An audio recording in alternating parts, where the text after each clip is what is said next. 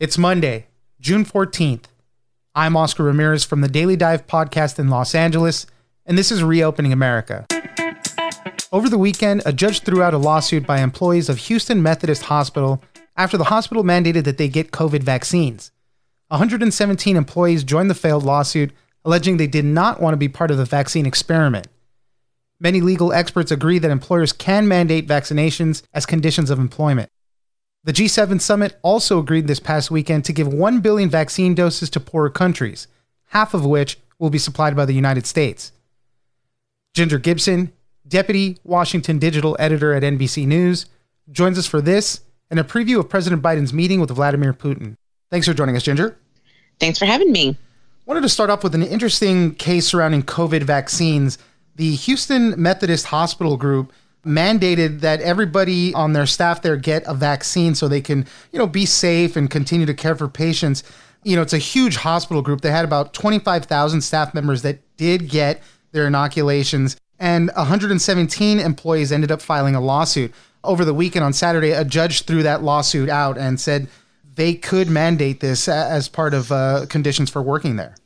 That's right. So most employers in the U.S. are really grappling with this mandatory receiving the vaccine or even disclosing that they've received the vaccine question. But for hospitals particularly, they're used to this. They often require that people have a flu shot. So this is not something that's unusual for a hospital to require vaccines. And Methodist in Houston did. And like you said, there was 117 employees who sued after they were put on suspension. And the judge just really shot down all of their arguments in a ruling this weekend, called it reprehensible that they would compare the mandate for them to get a COVID vaccine to experimentation on Jewish people in concentration camps in Nazi Germany, and said that, look, it was within the parameters of the hospital to require this, and it did not violate the state's at-will provisions in their employment law. Yeah, as you mentioned, going down line by line, just shooting every part of it down, and it really just underscores the fact that businesses, employers can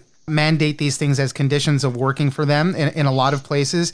And, on the flip side too, businesses can also refuse service to people that fail to disclose that they've been vaccinated. They can't force you to show them, but they can refuse you that service. So, as you mentioned, this kind of is the ongoing concerns over vaccinations and trying to get proof of them. But we'll continue to see if more lawsuits pop up. Wanted to move on to the G7 summit. It was also taking place over the weekend. They decided overall that all the countries are going to donate collectively 1 billion vaccine doses to poorer countries. The U.S. is going to donate about 500 million of that 1 billion.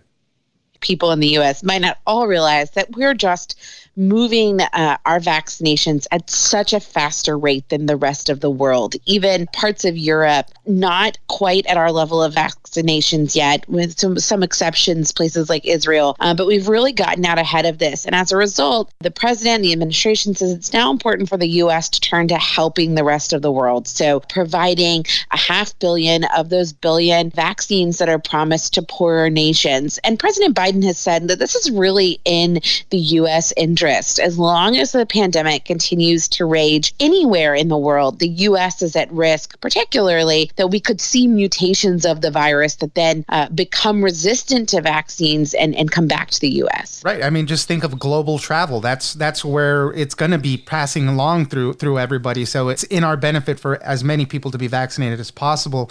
China was also in the crosshairs at the G7 summit. They were trying to say that they need to handle their human rights issues a little bit better. And also, everybody was calling for another type of investigation to the origins of the coronavirus pandemic. This lab leak theory continues to persist right now.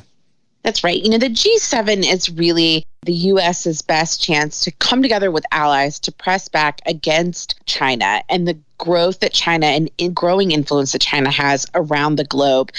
Countries like the UK, like Germany, like France share the United States' interest in sort of putting the pressure on China. And so we saw it on two fronts, some on economic issues, and as well as the human rights issues, the abuses of people in the country, the Uyghur people. We saw them talking about that. And then, as you mentioned, COVID. I mean, this all started in China. And I think we've seen a bit of a sea change in the last few weeks in the U.S. and around the globe, renewing questions about where exactly this virus came from and wanting to get to the bottom of it.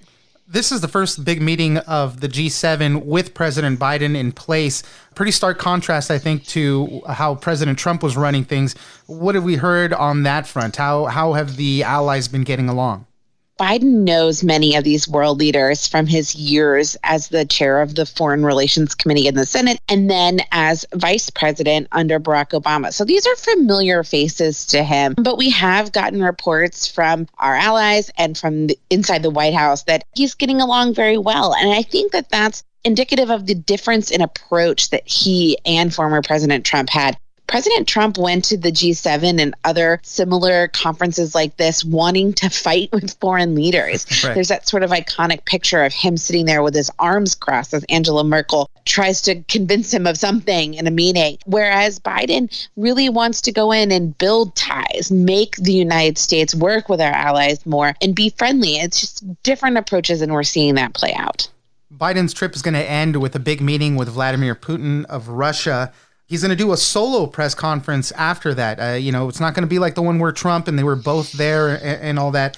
Number of issues to talk about there, especially the cyber attacks that have been coming on, U.S. infrastructure from these Russian ransomware gangs. That's going to be one of the top things they talk about. That's right. I think you point out the one with President Trump in Helsinki might have been one of the most unusual moments of the Trump presidency when they had that joint press conference. The Biden White House is not going to have anything that looks like this. And the press conference he'll do afterwards, President Biden by himself, is really meant and designed to give him the opportunity to say that he pressed Putin on issues like these cyber attacks that appear to be coming from Russian soil, on some human rights issues, on some other global issues, on telling him to leave our elections alone. I think Biden is going to really try to come out and make the case that he was forceful and took a strong position against Putin. Ginger Gibson, Deputy Washington Digital Editor at NBC News. Thank you very much for joining us. Thanks for having me. I'm Oscar Ramirez, and this has been Reopening America. Don't forget that for today's big news stories, you can check me out on the Daily Dive podcast every Monday through Friday. So follow us on iHeartRadio or wherever you get your podcasts.